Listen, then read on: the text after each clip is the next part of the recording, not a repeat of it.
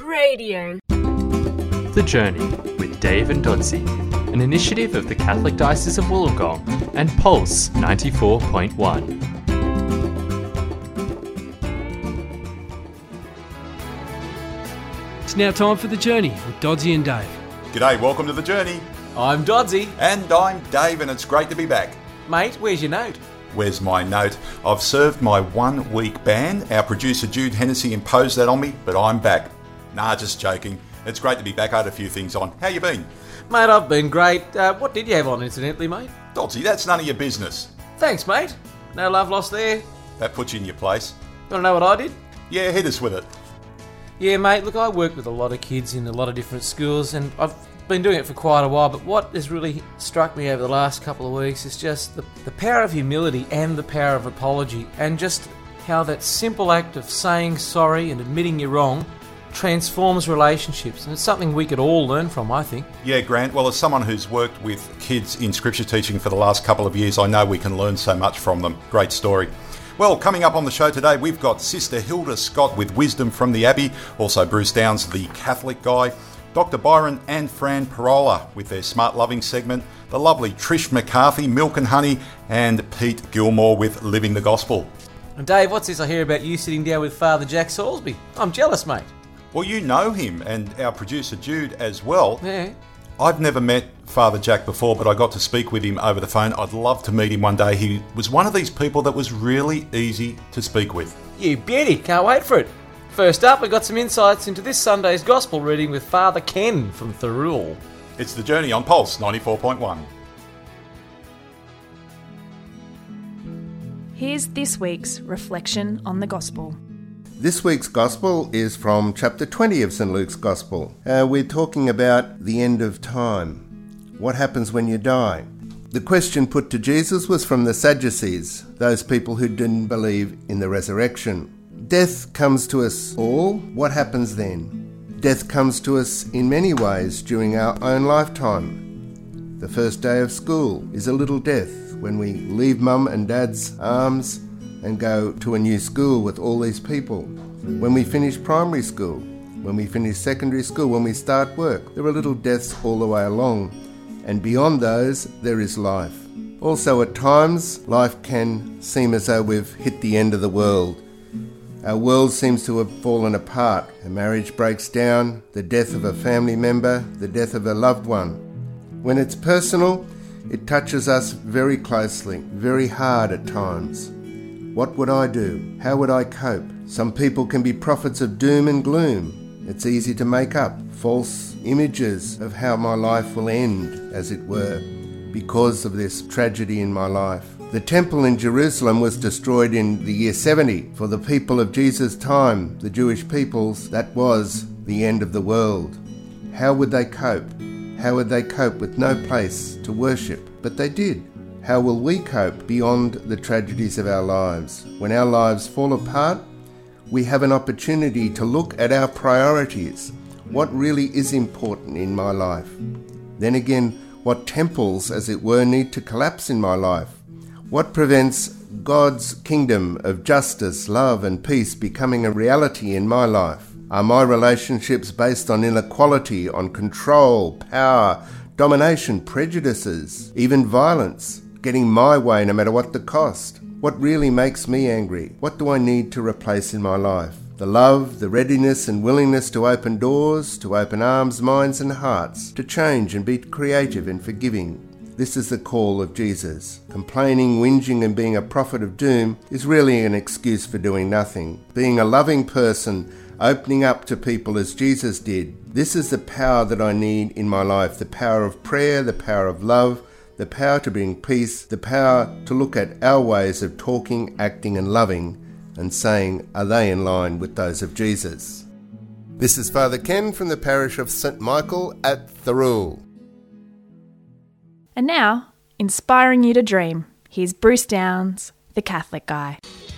Why am I so impatient?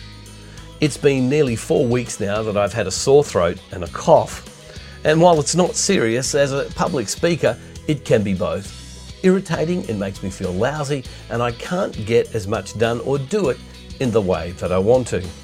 So this morning I was hoping I'd wake up feeling fine, but I don't. I'm still sick. And I'm still feeling frustrated, bothered and irritable, impatient. And if you listen, you can hear that sore throat in my voice right now. I'm not alone. We all struggle with impatience, don't we? And some of you are dealing with trials far worse than mine, like chronic pain, long-term unemployment, or years of seemingly fruitless ministry. But God calls us to be patient in tribulation. So what can we do when we're impatient? How can our hearts change so we feel patient? The good news is that Jesus promises to change our hearts. This means we can come to Him as we are, trusting Him to forgive, change, and satisfy us. I'm sure these prayers are the kind of ones that we want to pray. We want to be able to say, I'm seeing this sickness as a gift of more nearness to Him. My impatience and frustration are shrinking, Lord.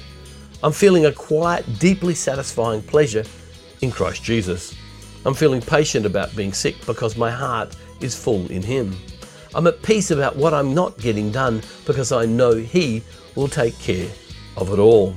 These are the prayers I please God will be able to pray, and I encourage you to pray as we draw more closer to Him in the midst of our trials and tribulations. Why don't you join me at thecatholicguy.com, and remember that wherever you are around the world today, that God is never far from you. Welcome back to The Journey on Pulse 94.1, and a big thanks to you, Bruce Downs, the Catholic Guy. Fantastic message on patience. Now, how's the push for Scripture teachers going, Dave? Yeah, really well, Dodsy. It's something, as you know, I'm really passionate about. We've been putting the call out there for the last few weeks for members of Christian churches to consider joining the over 10,000 New South Wales volunteer special religious education teachers who go into schools and share the gospel with young people in state schools in time set aside for special religious education each week. It's an amazing ministry where kids have the opportunity, Dodsy, for around 30 minutes a week to be formed by members of local churches in the faith of their family. Yeah, we spoke about that again last week as well, Dave. And if you are interested in getting involved, give Jude Hennessy a call. He's on 4222-2407. That's 4222-2407 to hear more about training opportunities, and he'll be able to put you in contact with someone from your Christian church. You're listening to The Journey with Dave and Dodsy from the Catholic Diocese of Wollongong on cradio.org.au. Here's Sister Hilda with Wisdom from the Abbey. I taught a beautiful little boy once. Actually, I've taught lots of beautiful little boys and girls. This little chap's name was Paul. He was like a match with the wood scraped off. He was all of 3.5 kilos probably, and about 2 inches tall. I exaggerate, of course. He was a sweetheart. His father was a truck driver, and Paul's big aim in life was to be a truck driver like his father. So Paul would swagger into class every morning. God love him. Paul was as soft as butter. And when I told stories after lunch, as we always did, if it was a sad story, you can bet your bottom dollar Paul would be sitting there crying. But Paul's big aim in life was to be a tough truck driver like his dad. So he took on the attributes of his father. And his mother took that all on board and let him go, until Paul decided that he would start calling his mother Carmel, like his father. Now, Paul had an older sister and a younger sister. He was the only little boy in that family. And after listening to herself being called Carmel for a week or so, his mother finally sat him down and said to him, "Now look, Paul, there are loads of people who can call me Carmel. Your father calls me Carmel. Auntie Sylvie calls me Carmel. Grandma calls me Carmel. But there's only one little boy on the planet who can call me Mum, and that's you. If I don't hear it from you, Paul, I don't hear it at all. And that makes me very sad." Well, she put it the right way. She only had to say it made her sad, and that was enough for Paul to change his ways. I've thought often about that, you know. God's like that. Everyone can come and tell God he's the most wonderful thing since sliced bread. Everybody can call out his name, and they can call it out in various degrees of devotion and intensity. But If God does not hear his name mentioned by you, they could have saved themselves the trouble. It's your voice he wants to hear. It's the intonation in your voice, it's the love in your voice that he wants to hear. Make his day. Call him God today. What a great simple message, Dave. Speaking God's name. Sister Hilda, she's just so prayerful and so practical in her messages each week. I love listening to her stuff. Now, Dave, let's get into this interview you did with Father Jack Salisbury.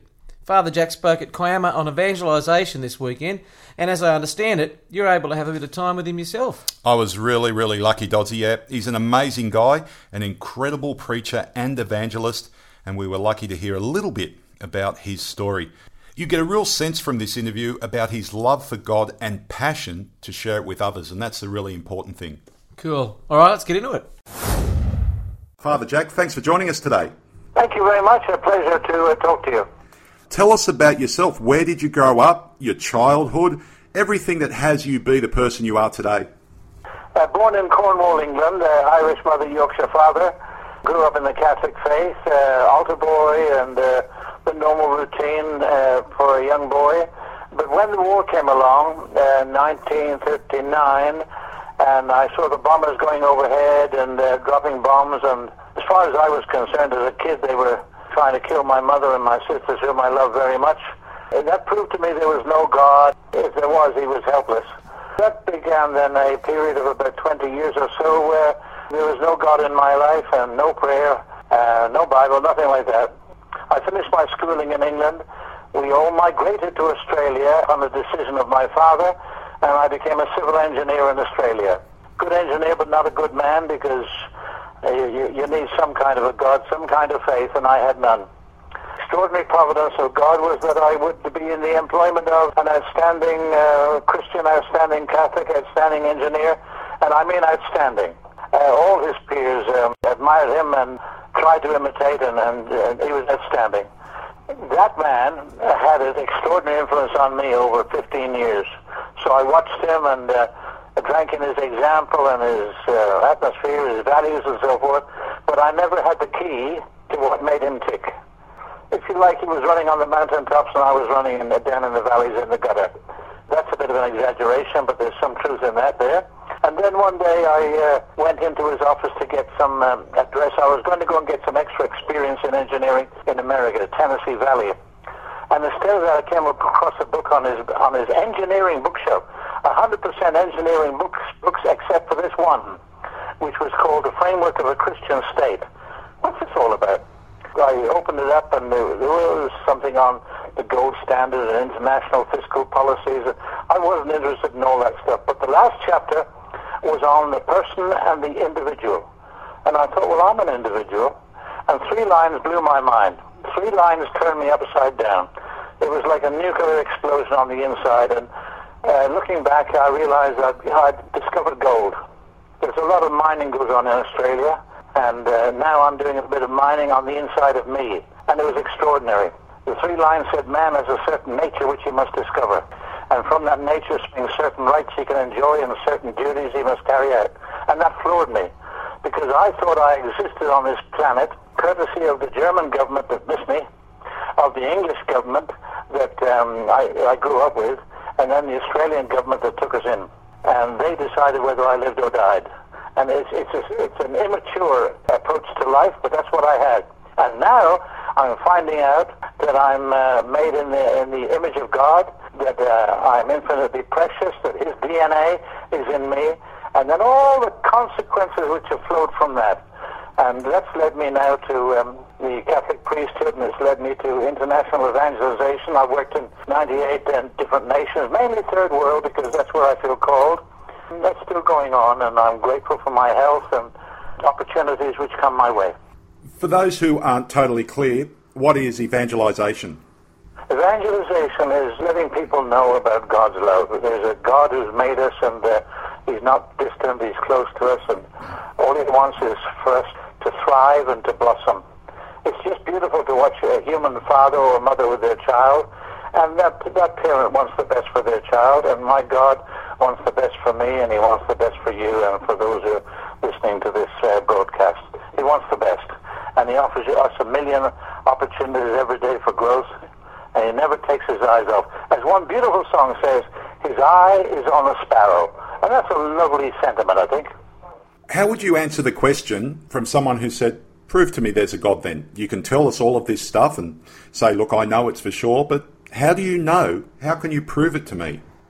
There's a couple of ways. Well, number one is just to use human reason. Things move in the world. Clouds move and ants move across the ground and all the rest of it. They're usually moved by something else, which is moved by something else, which is moved by something else. And there's a principle that there's no regress unto infinity with regard to things which move. You can't have carriages moving along a railway unless there's an engine at the front. It's the same thing. And that engine in the area of reason, we choose to call God. So we name him as the first cause of everything, the first mover of everything, the source of all perfections in things, and a necessary being, which means he never goes in and out of existence. He always is. Doesn't do justice to it, but that's the proof from reason.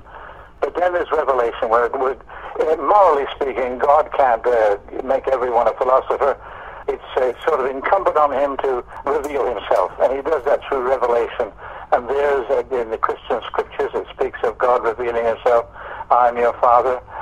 I have come that you might have life and have it to the full. The things that I do, you will do. Indeed, you will do greater things than me. I want you with me forever. There's a million things, but they all sum up as God's love for me, and he's with me now, and he wants me to be with him forever. Joy is what you experience when you possess something. And Christians are encouraged to cultivate the friendship of and the intimacy with God. And automatically up comes joy in your heart. And heaven is supposed to be a place where that goes on forever. Father Jack, thank you so much for your time today. I enjoyed working with you. Thanks a lot. God bless you. Nice work, Dave. Father Jack Soulsby was obviously on a journey to faith.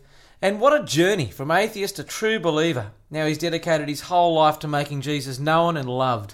Absolutely incredible, Dodsy, and I know those who attended down there at Kiama Friday and Saturday just gone were inspired by what he had to say about evangelisation. You're listening to The Journey on cradio.org.au. And now it's time for Milk and Honey with Trish McCarthy. A good friend of mine and I meet regularly to share our week and the things that we've learned. They refer to a concept that we both had employed in our lives but hadn't been able to articulate quite succinctly. I believe it comes from the author Rick Warren, and put very simply, it states, divert daily, that is, do something relaxing, withdraw weekly, for example a rest day, and abandon annually. Disconnect completely for a week or so. This has implications and benefits, physically and mentally. But today, I place it in the context of our spiritual journeys, remembering they are all very much connected. How long has it been since you responsibly abandoned? No phone, no work, no internet, no disturbing news stories or demanding advertising. I encourage you today to dream up a magnificent place of abandonment and book it in. It may be a local religious retreat venue, a special holiday place, or just a quiet week of pottering about your house in the presence of, making time and space for, your God. It has been said that it takes approximately 3 days to relax and unwind, and 7 to 10 days to really reach a time of refreshment and rejuvenation. If you look through the scriptures, you will see countless examples of Jesus modelling just this, retreating to a quiet place to refresh, renew, and bring all the pieces of himself together in the presence of his Father, that he might be sharpened to continue his work. So today, I'm giving you permission to book in a personal retreat, at least 3 days or maybe even 7 to 10 days, that you might be refreshed and revitalised to continue your work for God. Go on, get excited, be creative. God is waiting for you. And now with their tips for vibrant marriages and family life, here's Byron and Francine Parola with Smart Loving. Hi, we're Byron and Francine Parola from Smart Loving, and today we're talking about, well, loving smart. Over many years, we've come to realise that most of our mistakes in love come from the assumption that everyone experiences love the same way. A number of authors have developed frameworks to help us understand the foolishness of this idea. For example, in The 5 Love Languages, Gary Chapman recognises that each of us has a dominant mode of encountering love. It's like a native language, one that we intuitively understand. He identifies affirmation, touch, gifts, quality time and service as the 5 principal love languages. Another author, Willard Harley, in his landmark book His Needs, Her Needs, identified that the experience of love is connected to the meeting of powerful emotional needs, needs that differ in priority and significance amongst different people. Instinctively, we tend to love the way we like to be loved. So if physical affection is important to us, we tend to express love through affection.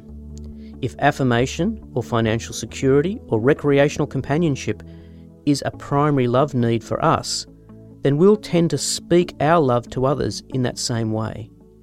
It's unlikely that our spouse, our children or our friends, however, will have the same love needs that we have.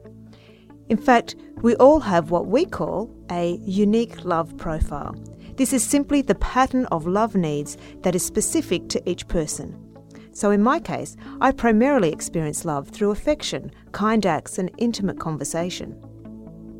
On the other hand, my love profile includes small indulgent gifts, acts of service and financial security as a high priority. It's quite different to Francine. And when I try and love her the way I like to be loved, I'm going to miss the mark every time. Smart loving is the term we coined to capture the idea that love is most successful and effective when we love according to the love needs of the other. It seems so obvious, yet it's surprising how often people complain that their spouse misunderstands their gestures of love, that they try really hard to love their spouse, but it just doesn't seem to be enough.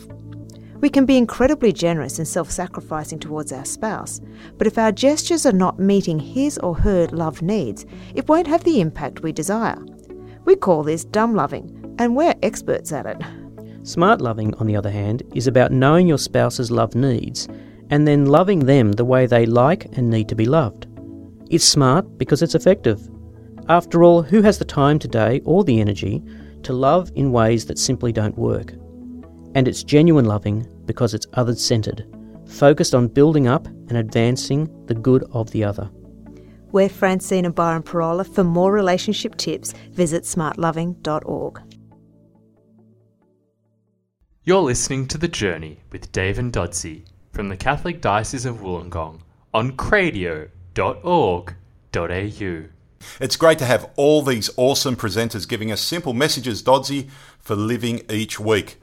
Now, if you're new to The Journey and want to listen again to content from any of our presenters, or think someone else should hear some of the words of wisdom, just go to the Diocese of Wollongong website, radio.dow.org.au, the Pulse website, or you can Facebook us, The Journey Catholic Radio Show. It has links to podcasts and past shows, etc. Yeah, great little Facebook site that. Now, listeners may have heard that Pulse 94.1 is running its November Radiothon. Now, get behind this amazing radio ministry, pulse941.com.au. It's an incredible presence in the Illawarra, the Shoalhaven and the South Coast, all the way along the coast. They're hoping to raise $44,000 in November, and that'll be to upgrade computers, their IT systems. But you know what? They need the support of the community and churches. It's a great influence for good, for family-friendly, safe content. You know, the sort of stuff everyone in the family can listen to without needing to hit the mute button. So if you're interested in all this, go to the Pulse website to make a contribution. Coming up, Pete Gilmore with his segment Living the Gospel and a simple message on being missionaries in our culture. You're on The Journey on Pulse 94.1. Now let's live the gospel with Pete Gilmore.